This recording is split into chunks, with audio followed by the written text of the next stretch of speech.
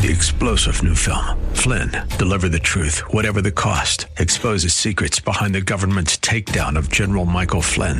Flynn knew what the intel world had been up to. He ordered the first audit of the use of contractors. This set off alarm bells. He told the truth. He was the most dangerous person for Donald Trump to hire. They had to get rid of Flynn. Flynn, Deliver the Truth, Whatever the Cost. Available now. Watch it today. Go to salemnow.com. salemnow.com. We shall pay any price, bear any burden, meet any hardship, support any friend, oppose any foe to assure the survival and the success of liberty. American prosperity is the bedrock of freedom and security all over the world. An obligation to the heritage of liberty and dignity handed down to us by our forefathers. It's time for the Pro America Report with Ed Martin on The Answer San Diego. Welcome.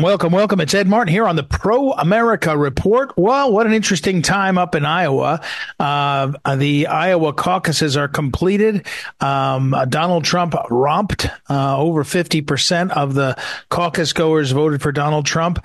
Vivek Ramaswamy underperformed and it dropped out, actually, and said he's endorsing Donald Trump. And both Nikki Haley and Ron DeSantis, who got 20% each are saying they're in it for the long haul. We'll see about that. But we'll get to that in a minute, what you need to know and all that. Welcome. It's Ed Martin here on the Pro America Report. And it's a very interesting week right after the caucuses. Donald Trump had to go off to New York. He's in court again, a different case, this one by that Jean Carroll lady suing him for some alleged impropriety 30 years ago that is way past the statute of limitations. But she brought a civil suit in New York courts that are antithetical and hostile to Donald Trump. And so by bringing the cases there, she has a chance to make his life miserable. I think this is the case that's funded by Reid Hoffman, the multi-gazillionaire LinkedIn founder, who is also a leftist, left-leaning political supporter, including, by the way, Nikki Haley gave her a bunch of money to her super PAC or her regular campaign. So Donald Trump off to court, lawfare continuing on and on and on. We've got an interview with Mike Davis. I just recorded it because he's in between travels. I'm not sure if we'll use it on this show or maybe tomorrow, but we'll get to that and a lot of other stuff going on. But so let's talk about Iowa and the results. I am still, here's the number one takeaway. What you need to know is Iowa and the result by Trump is an indication of a big league campaign. Now, what do I mean by that? Well, it's always easy to be the incumbent, and whether you like it or not, it's in some ways Donald Trump is a sort of non-incumbent, right? He's got 100% name ID. People have already voted for him in these caucuses, et cetera, et cetera. But to get from where he was 8 years ago, there wasn't really a caucus in 2020. 8 years ago in 2016, Donald Trump didn't win the caucuses. And so he's gone from whatever number he got in the low 20s, maybe teens, up to 51, 52%. It means he's got a real campaign, a systematic campaign, because he wasn't even in Iowa that much compared to Vivek or even Ron DeSantis.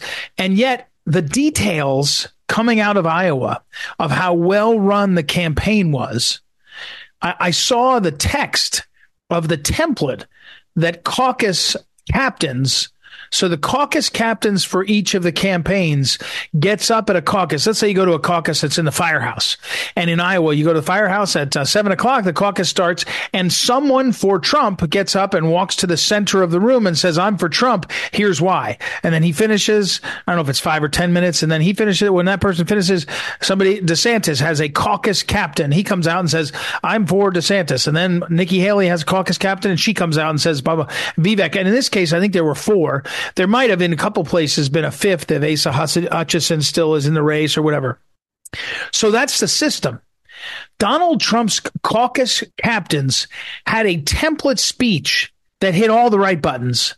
It was prepared in advance and circulated to the caucus captains across the country, across the state of Iowa. And he won 98 out of 99 counties Donald Trump did. A resounding victory. Nobody's ever done that. Now, it's a little deceptive because every time you have an incumbent, he wins, 100%. Whether Bill Clinton's second term, Obama's second term, Donald Trump's second term, his second run.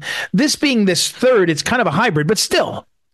My point is the takeaway from Iowa caucus is the Trump campaign. If you could criticize the Trump campaign in 2020, you could do it by saying they didn't seem to be broadly serious, running a broad and deep campaign.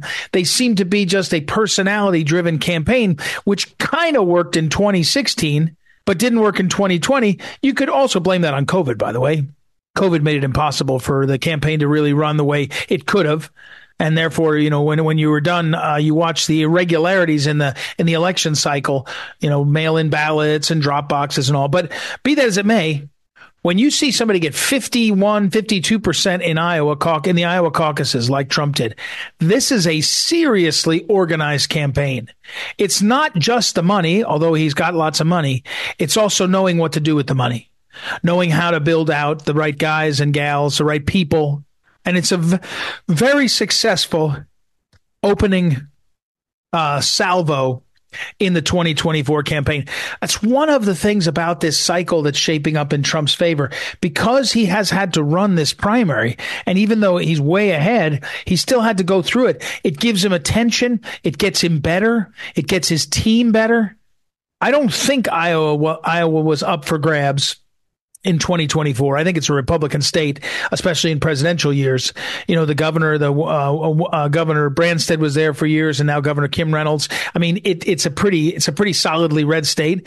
So I don't think yet. But if there was ever any doubt, Iowa's Trump country. And so you start to see a campaign that is skilled and now in practice. It's a big deal. It's a big deal. You get better by doing something over and over again. Now, other takeaway from Iowa is Vivek Ramaswamy has impeccable timing. He has impeccable judgment and timing. He lost.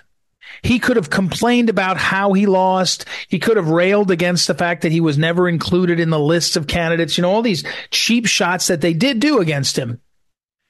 And he came in fourth, 7 or 8%. And instead of being a complainer and having his last images being a guy giving a speech where he says, this is a broken system and all that, he's got a huge smile. He's thanking everybody. He says, you know what? I'm not going to be the guy, but I know who is going to be. It's going to be Trump, and I'm totally for him. Smiling, laughing, joyful, smart. There's nobody who came out of this with a higher shift, a bigger shift from 0 to whatever you want to call it, 75 miles an hour. Unbelievable. He was a 0. He was nothing. And he didn't succeed in any conventional measurement in terms of caucus goers or anything, but he succeeded in becoming a leader, in becoming a few, and his timing and his judgment are impeccable. How he did that. Nikki Haley was up there saying this is a two-man race, it's me and Trump. And everybody on DeSantis' team is like, what? You came in third, Nikki. I mean, barely third by a half a point or a point. But it's just so insulting. And so what you have is Nikki Haley is gaining hate from the DeSantis people, from others. And Vivek Ramaswamy is just saying, hey, I know what time it is. I know where I am. I'm moving this way, and I'm done. I think actually the guy who benefited, other than Vivek, I think DeSantis has the most interesting. You have to have an argument now that Trump is the nominee unless something happens. Trump is the nominee unless something, dramatic goes down. Trump gets sick, Trump gets assassinated, whatever it is. But the fact is, the fact is that DeSantis is treading water more than I thought he'd be. I actually thought he would do worse. I thought he would do worse and the pressure would be to quit, but I don't know how Nikki Haley and Ron DeSantis continue for, they're going to have to spend millions of dollars. They're going to have to up their spending of millions and millions of dollars, and they can see that they're going broke. And you can see that you're going to run out of money. So now it's a strategy of how do you end well? See, Vivek Ramaswamy ended well. He figured out how to end in a way that gives him more upside than down. And that's the thing that is very difficult to see how DeSantis and Nikki Haley do. How do you finish well? How do you finish where you're not really making enemies? It's going to be up for grabs. All right, last thing on Iowa. I don't know how, if you watch the television shows, I only jumped in and out of them, CNN, MSNBC. They were on a rampage because they basically said Iowa shouldn't be allowed to pick. Iowa's too conservative. Iowa's too evangelical. Iowa's too white, all this stuff. They shouldn't be. There's going to be a lot of pressure to try to push Iowa out as the first in the country, these caucuses. And the Democrats have already done that. And some of the Republicans will start to do that based on the fact that Trump carried the day instead of the people with the muscle and the money. See, the usual play in Iowa is if you've got the money and the establishment muscle, you can win. Romney, McCain, of course, Ted Cruz won, but you can do well enough that you hold your own, and they're getting sick of it. The establishment is saying, you know what? We're sick of having to compete in a place where we don't really believe in these values of these people. And I think there's going to be a lot of pressure. I will not be surprised. Trump will defend Iowa, especially if he's president. But I would not be surprised if Iowa doesn't have a tough time holding on to its spot as first in the nation. So there you have it. There's a little wrap up on Iowa. That's what you need to know. Thank you, as always, for signing up for the Daily Wink. Go to phyllisschlafly.com and sign up there, phyllisschlafly.com. And also, if you go over to Substack, you can sign up there and get my longer form writing. I'm working on a piece there about the crown jewels of America. The crown jewels of America, of course, the rule of law, Constitution and rule of law, and we the people, and how our values fit together. So you can read about that there. All right, we'll take a break and be right back. Ed Martin here on the Pro America Report. Talk to you in a moment.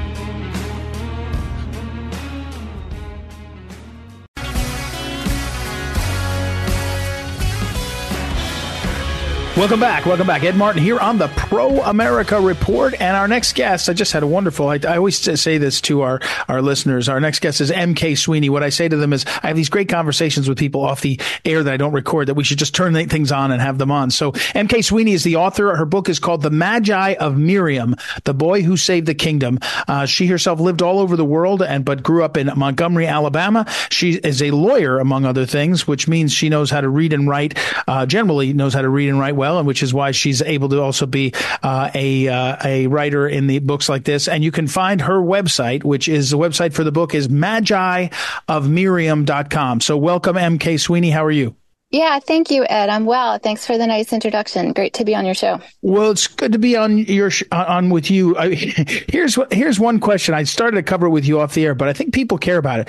You've got a busy life, career, husband, kids, and you're writing. And on your bio, it says, in the wee hours of the morning, you'll catch her writing. Being serious, you just had a story you wanted to tell, this Magi of Miriam. And first, you had to get it out, right? And it's not easy to do. I mean, I can't do this without my wife probably emerging from the shadows to give me a swat. But, you had 3 children. Childbirth is supposed to be bad. I've written. Writing is really bad. It's probably just as hard. That's what I mean, my wife would. But, I mean, how'd you get this story out of you? I mean, what is it that made you have to do it? Yeah. Thanks for the question. As you mentioned, we have 3 young children, my husband and I, and I was having a lot of trouble finding literature that I felt comfortable giving to them that I thought was worthwhile to read. So that was part of it. Another part was I felt pretty spiritually driven to write this book. This is a glorification of God series, and it's told in a very action-packed, fast-moving adventure way with a lot of humor. But the crux of it is a glorification of God book. If the reader comes away wondering what would a relationship with God look like for me, and comes away with a little bit more moral grounding and maybe overcomes some insecurities and sense of self, then I will have done a really good job with this book. And it was something, that I would want my kids to read. And I figured some other families might be well suited with it too. We're talking with M.K. Sweeney, the author, and the book is out everywhere you get books. I'm looking on Amazon, other places. The Magic of Miriam. You can buy it directly from the Magi of Miriam.com. So the story, Jesse Walker is the boy at the center of the story, and he goes through, as a lot of times, these kinds of stories a lot. And are you writing out of your own experience when you do this kind of thing? It may not be specific, but is that where you get this, or are you writing out of observations, or is it just your imagination?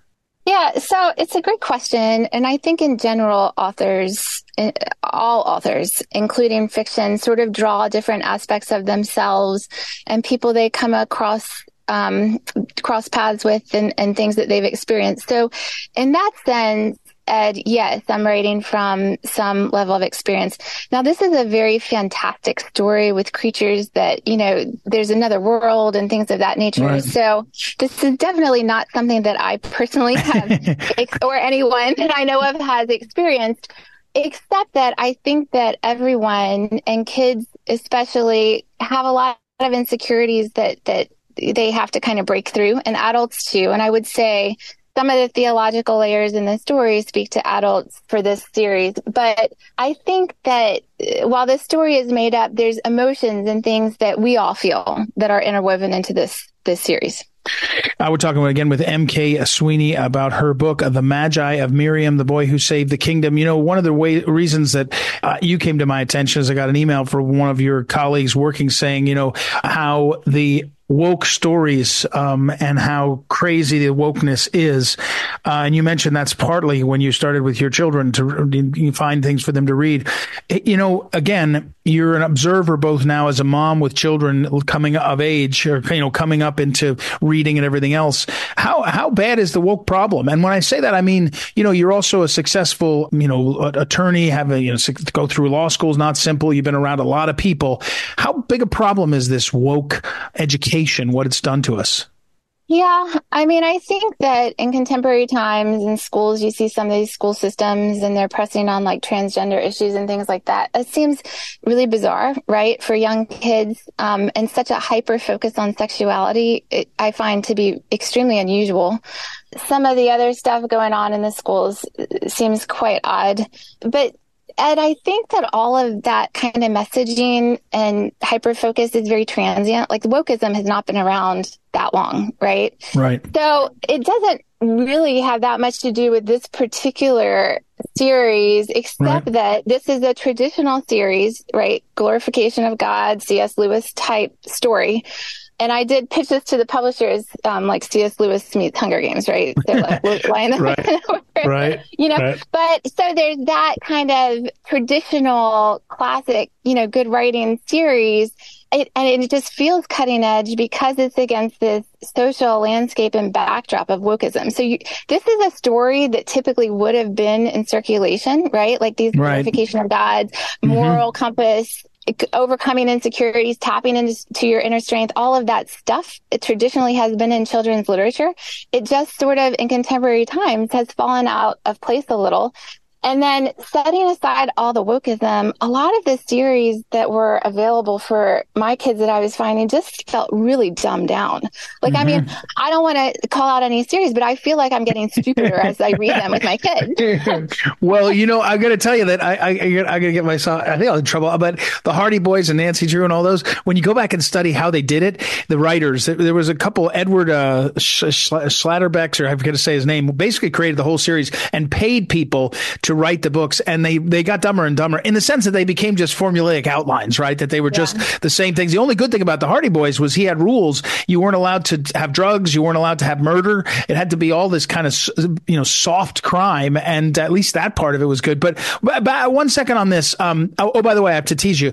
On the Amazon site, where you get the book. And again, the book is The Magi of Miriam by M.K. Sweeney, who's our guest. There's a quote from Charles Scribner III, which I'm like, oh, Scribner, this is like the publishing thing that's big. Richard H. Amberg Jr., and he's got a huge lengthy quote, and he's somebody prominent. And then the best one is Vivian Woodrum, 5th grader, Atlanta, Georgia. I love everything about this book. That's the best one right there. Okay, I know you know that. I'm sure that's why it's included. That's fantastic. But back to how many will this be? And by the way, when I just told you about the Hardy Boys thing, one of the things that Edward Shatterback, or however you say his name, did was he always did a series. It was always at least 3, even when they didn't take off. Hardy Boys ended up being 50, Nancy Drew 50 or whatever. But he'd do 3 no matter what, because he wanted to see if he could get people ready for it. How many will this series be? So it's funny that you bring up the 3. I envision it too as a trilogy. I do. And part of that whole series idea for a writer, you have to spend so much of the first book introducing the characters. Yeah. And especially if there's an alternate world, like doing the world building. Yeah. So a lot of time and energy is spent on that. And you still have to make it fun for the reader, right? Like you want them to get engaged. So a lot of that is the emotional engagement of the reader in the characters, and that takes some time. So that's your first book typically. And then for the story to develop, you sort of need, unless you're going to write like a 2,000-page book, you sort of need to break it up into a series. Yeah. It's very interesting. M.K. Sweeney, again, the website for her book is magiofmiriam.com, and the book is The Kingdom. The Boy Who Saved the Kingdom is the subtitle, available everywhere you get books about Jesse Walker, 12-year-old boy, and good and evil. It's really clever. Thank you for taking the time to be with us and for writing and being out there and getting up at the wee hours of the morning. Oh, let me ask you, what's the next of the trilogy? What's the next, what's the, preview it? I know they always tell you to tell the next one. What's the next one, and when do you think you'll be done? So spoiler alert. Yeah. So the next book in the series, I would like to name The Magi of Miriam and the Three-Headed Beast. And there's this kind of, it will get a little bit more, with biblical undertones than the first in the series. Frankly, the first in the series is very light on doctrine, like hardly at all. But what I would like to do, if my publisher and everybody else kind of is on board, is delve into it a little bit more. And I do, Ed, before I go, I want to say the Audible for this book is out, and it's fantastic. It's super engaging. I don't read it. Somebody with a fantastic voice does. He's got like Johnny Depp voice where he can change it and make the characters really come alive. So it's really fun for long car rides with or without kids, or doing work around the house or something like that. Yeah. I'm glad you said that, because I love Audible, and that's why I'll go. I think I'll go on Audible. I've got whatever plan I have on Audible. I get a lot of, they give me credits and I can pick up one. So I'll do that with yours. I mean, I should buy it, but I'll just tell you that up front. But, all right, I got to run. I'm up against the break. M.K. Sweeney, thank you for the time. And thank you for being out there, and engaging like this. The Magic of Miriam, The Boy Who Saved the Kingdom, available anywhere you get books. We got to take a break and be right back. It's Ed Martin here on the Pro America Report. Back in a moment.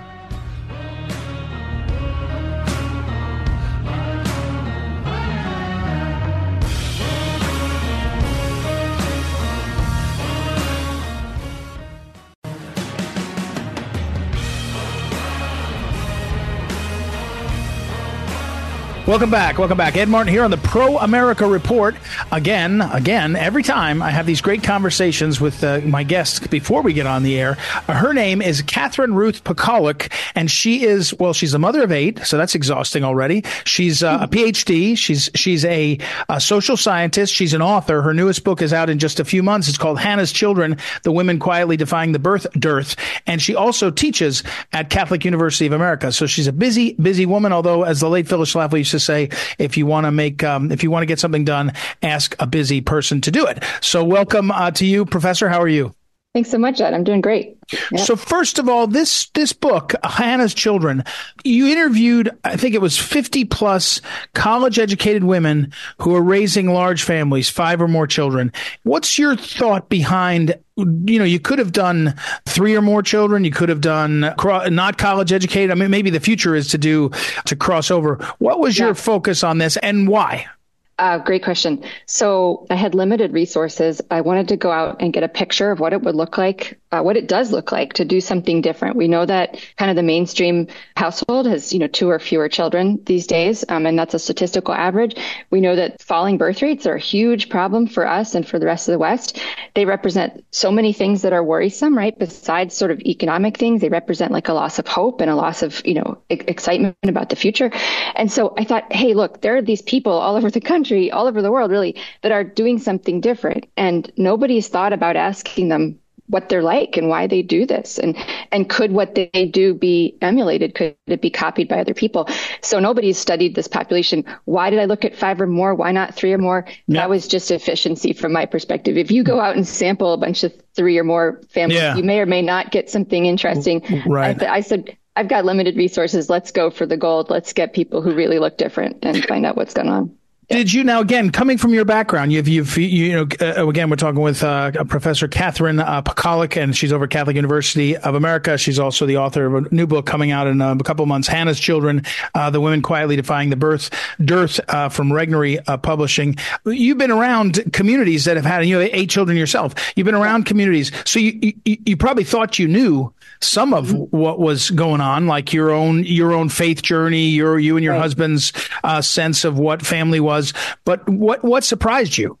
That's right. So I think what surprised me the most was how common across the different faiths, right, as my own tradition is Catholic, but across the faiths I talked to, 99% of my sample said that their motives, their reasoning for being open to having large families came from biblical faith. But how common across evangelicals, Baptists, Lutherans, Catholics, Mormons, Jewish women in this country, how common a certain worldview was amongst them. Women, Mormon women on the West Coast and Jewish women on the East Coast would speak about the providence of God in taking care of their blessing them with children in terms that were so similar that I thought, this is amazing. This is worth talking about, which is why the character of the biblical Hannah sort of takes the lead as a kind of type for what I'm describing early on, because I started to listen and I thought, this is so biblical. This is really interesting. So yeah, that was the reason. Do you think when you look again, we're talking again with a woman who's a research, Professor Catherine Pakaluk at Catholic University of America and other universities is, you've been looking at this and when you see the world, right, you see places like Poland incentivizing, Hungary incentivizing having children. In America, there is some things, right? There's some child tax credits. There's some incentivization. That's the wrong phrase, but incentives for marriage. But are you, and then you run into a lot of the communities that would be large families that often homeschool or do classical schools. And the last thing they want is the government involved. And meaning don't give us a curriculum, don't give us a voucher because we don't want to have to be tied to you. On the question of, say, incentivizing larger families, I mean, I'm sure everyone does this to you. You and Elon Musk are writing about this a lot. So how do you feel about that? And how does the social science work on whether it can really change behavior in a way that's not to say it's not positive to have a big family, but if you're only doing it because of incentives, maybe that's not enough. I don't know. You see my point? Right. Yeah, absolutely. So this is a tough one, right? If I say incentives don't work, people say, "Oh, you're against helping families." No, actually, I'm not against helping. I think we make a distinction in terms of policy related to like child tax credits, which I do support.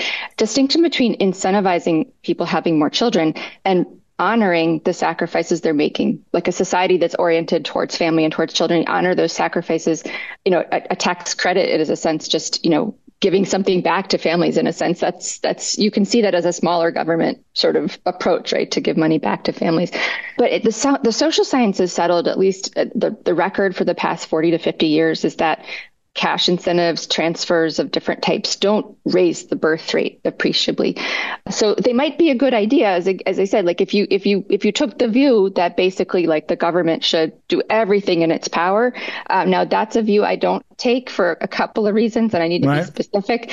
But if you took that view, I mean, you could take the view the government should do everything it can to help families. I don't think that project is going to raise birth rates meaningfully. It might do other good things. It might, I haven't looked at whether it helps marriage, but it isn't going to raise the birth rate. I see. That's the history of the science on that. Catherine Ruth Pakaluk is our guest, and she's the author of a new book, Hannah's Children, The Women Quietly Defying the Birth Dearth, and she's a professor over at Catholic University of America, a social scientist. So what do you recommend? I mean, if the women that are quietly defying the birth dearth, and there's men involved, of course, to defy that, then is it? I mean, do you end up at the end of this saying the best hope is faith communities? I mean, it probably is, but is that is something that, I don't know, public policy can work? I mean, it's certainly a policy to take the view that you should really think a lot harder about what we would call religious liberty in this country. But our view of religious liberty is really thin and kind of pathetic, right? Like our view is sort of, it's, people have a right to go worship and they have access to religious communities and nobody's telling them they can't go to church on Sunday. But if you look more broadly at what the job of churches traditionally is. What is the job of the people of God? It's to meet people's spiritual and material needs in acts of mercy. We can say the corporal and spiritual works of mercy. And huge among this, taking care of the sick, taking care of the poor, and educating young people. Well, that has become the job of the government. That's right. The job. So I view this as a very drastic crowding out of the work of the people of God. So when I say religion, or when I say communities of faith, I mean taking a really hard look at the way in which the government is currently actively making it more difficult for communities of faith to shape people's values. First place you shape people's values is when they're in school as kids, right? So with 90% plus of American school children in a public school, I mean, do we have a fighting chance to shape their values around the Bible, right? I mean, I think not. I think So how about, I know we got a couple minutes left again, Catherine Pakaluk is our guest. She's a professor and the author of Hannah's Children, The Women Quietly Defying the Birth Dearth. It does strike me that when you have prominent leaders talk about the issue, it does change the perception. And this is not perfect because I'm not a scientist, a social scientist. I'm not even a historian, although I think most historians have been lying to us, but that's a different problem. The March of Dimes, for example, I think it was Roosevelt, FDR, who said, we're going to have the March of Dimes. We're going to get rid of polio maybe. And it became this identifiable thing. We're going to do it, right? Elon Musk joking about how we have a population problem. In the 1970s, Phyllis Schlafly wrote about some of the key lunatics who were, the population bomb, and they became popularized in such a way that people believed it.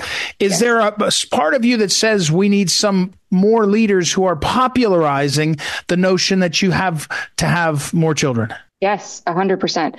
A sort of a sub portion of this project is actually about me trying to do that, trying to model that, trying to give people stuff they can use to talk about this. One of the problems is if our political leaders, those who are pro-family or see this problem in Washington and around the country, if they don't have access to the kinds of things that can be meaningfully helpful to people, what are they going to talk about? Like three case studies about, tiny changes to the tax system. And I'm like, look, that's good. But actually what I can hand you is something a lot more valuable, which is like the testimony of people. I really do think when we think about Christian history, how do people change in ways that make them ready to basically self-sacrifice? Well, they make that change because they see the witness of other people and they go, you know what, gosh darn it. I wasn't can do that. About jumping into the Coliseum with the lions today, but that's really heroic. Count me in. That's true. It's true. Having a child is like jumping into the Coliseum. I agree completely. I'm not. Anyway, all right. Unfortunately, speaking of Coliseum, I have producers that'll yell at me. I'm against a hard break, and so I have to go and say thank you. We're going to have her back on. Her name is Catherine Pakaluk. She's the author of Hannah's Children, The Women Quietly Defying the Birth Dearth. The book comes out in a couple months. We'll have her back on again. We got to go to a break, though. It's Ed Martin here on the Pro America Report. Back in a moment. This is the Phyllis Schlafly Report, the conservative pro-family broadcast of Phyllis Schlafly Eagles, a leading voice for the sanctity of life, traditional education, the Constitution, and American sovereignty. Now, here's the president of Phyllis Schlafly Eagles, Ed Martin. Betty Friedan is remembered in American history as a titan of 20th century feminism. She published The Feminine Mystique in 1963, presenting herself as a simple housewife wishing to be liberated from the supposed patriarchy.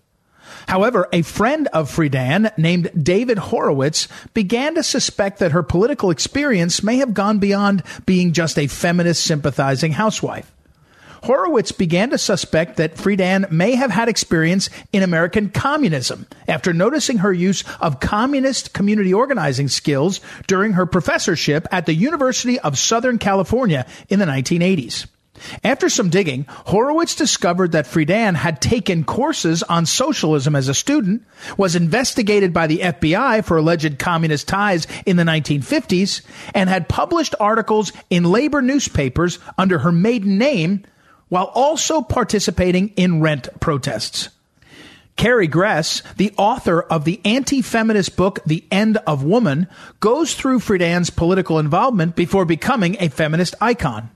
Gress states that there was little about her life that was not somehow intertwined with communist or progressive politics. Friedan even wrote that women were trapped by capitalism because they wielded 75% of the purchasing power in America. Women were spending too much money, and communists were concerned that this was too empowering for capitalism. Betty Friedan's feminist writings and advocacy were part of a larger project for communist control. 20th century American communism sought to win the hearts and minds of American women for their cause by appealing to the manufactured feminist discontent. Friedan is evidence that communism and feminism go hand in hand, and that liberation from the patriarchy comes packaged together with liberation from capitalism. Friedan's hiding of this fact indicates the pernicious and dishonest nature of communism, desperate to infect and tear apart the American family. This has been the Phyllis Schlafly Report from Phyllis Schlafly Eagles. It's no secret that globalists are bent on destroying Western culture. Whether the threat comes from inside or outside our borders, America must be protected from cultural Marxism and those who would deny American sovereignty. We're seeking your insight at phyllisschlafly.com. That's phyllisschlafly.com. And join us again for the Phyllis Schlafly Report.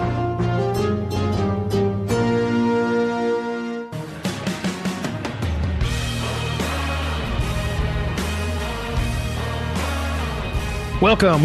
It's Ed Martin here on the Pro America Report. As we're sort of finishing up on segment 4, we call it internally amongst the guys, our producers. Segment 4, it's a shorter segment. Let me preview for you something I've been working on. I have been working on identifying in both layman's terms as well as in legal terms the problems around due process in this country.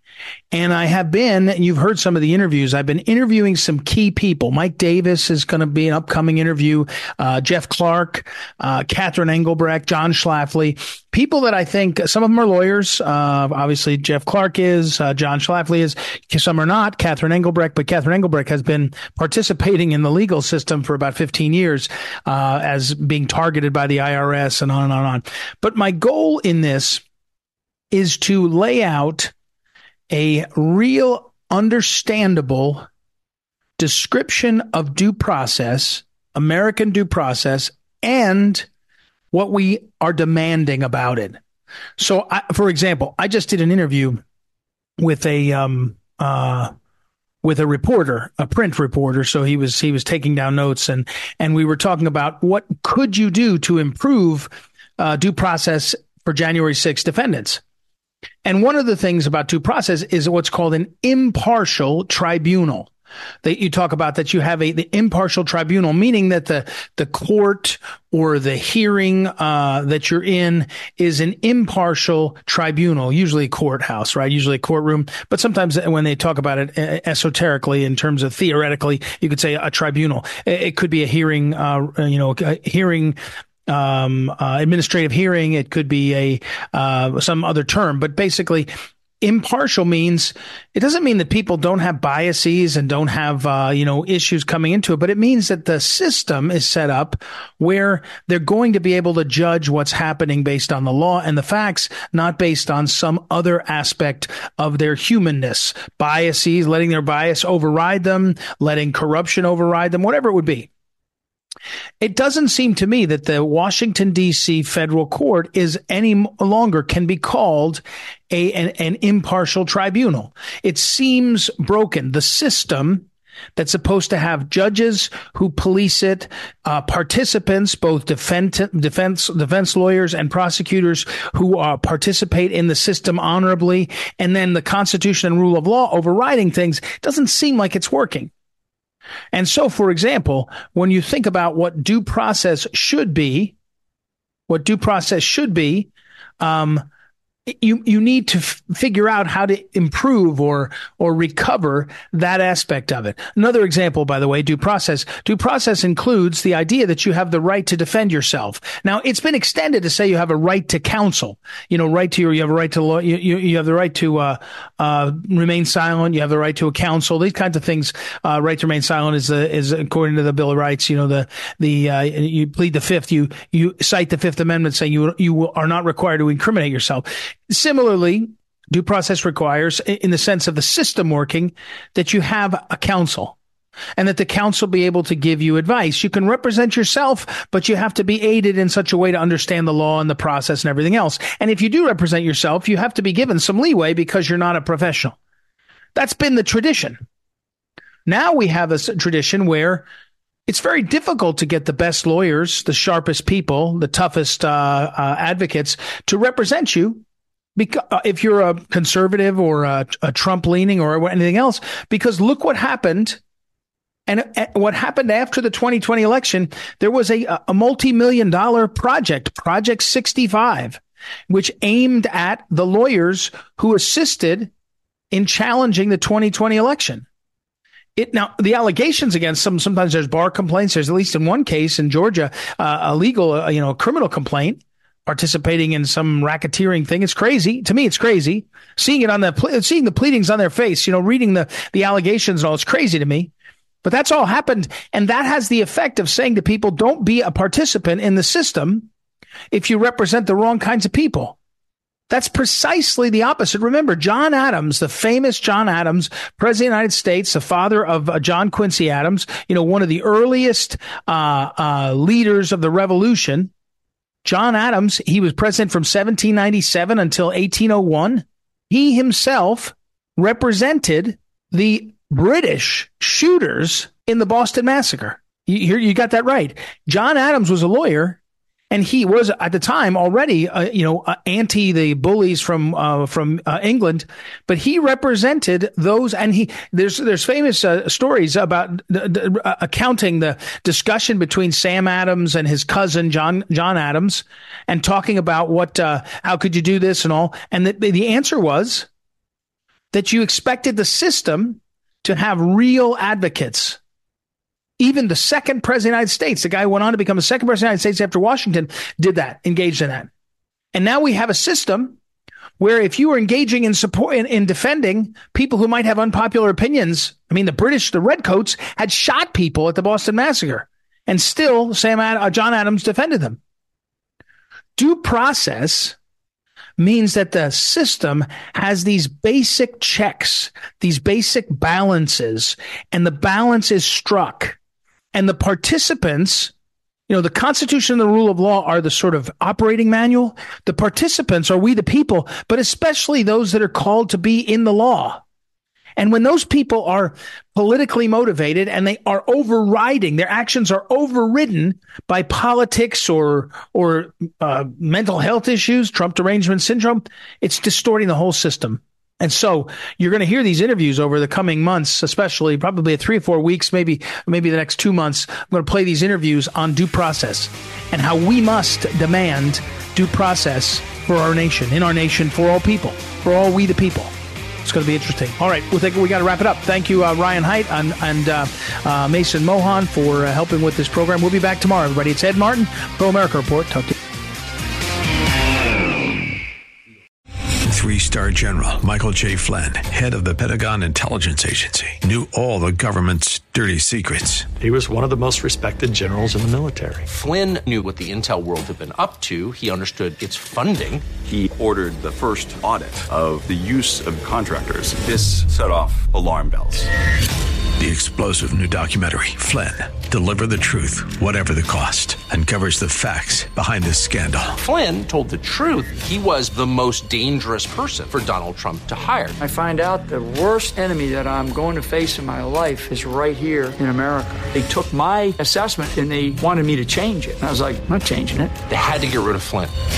With in-depth interviews, archival footage, and never-before-seen personal records of the man behind the headlines. I just felt like I was drowning. Flynn, Deliver the Truth, Whatever the Cost. Available now. Watch it today. Go to salemnow.com. salemnow.com.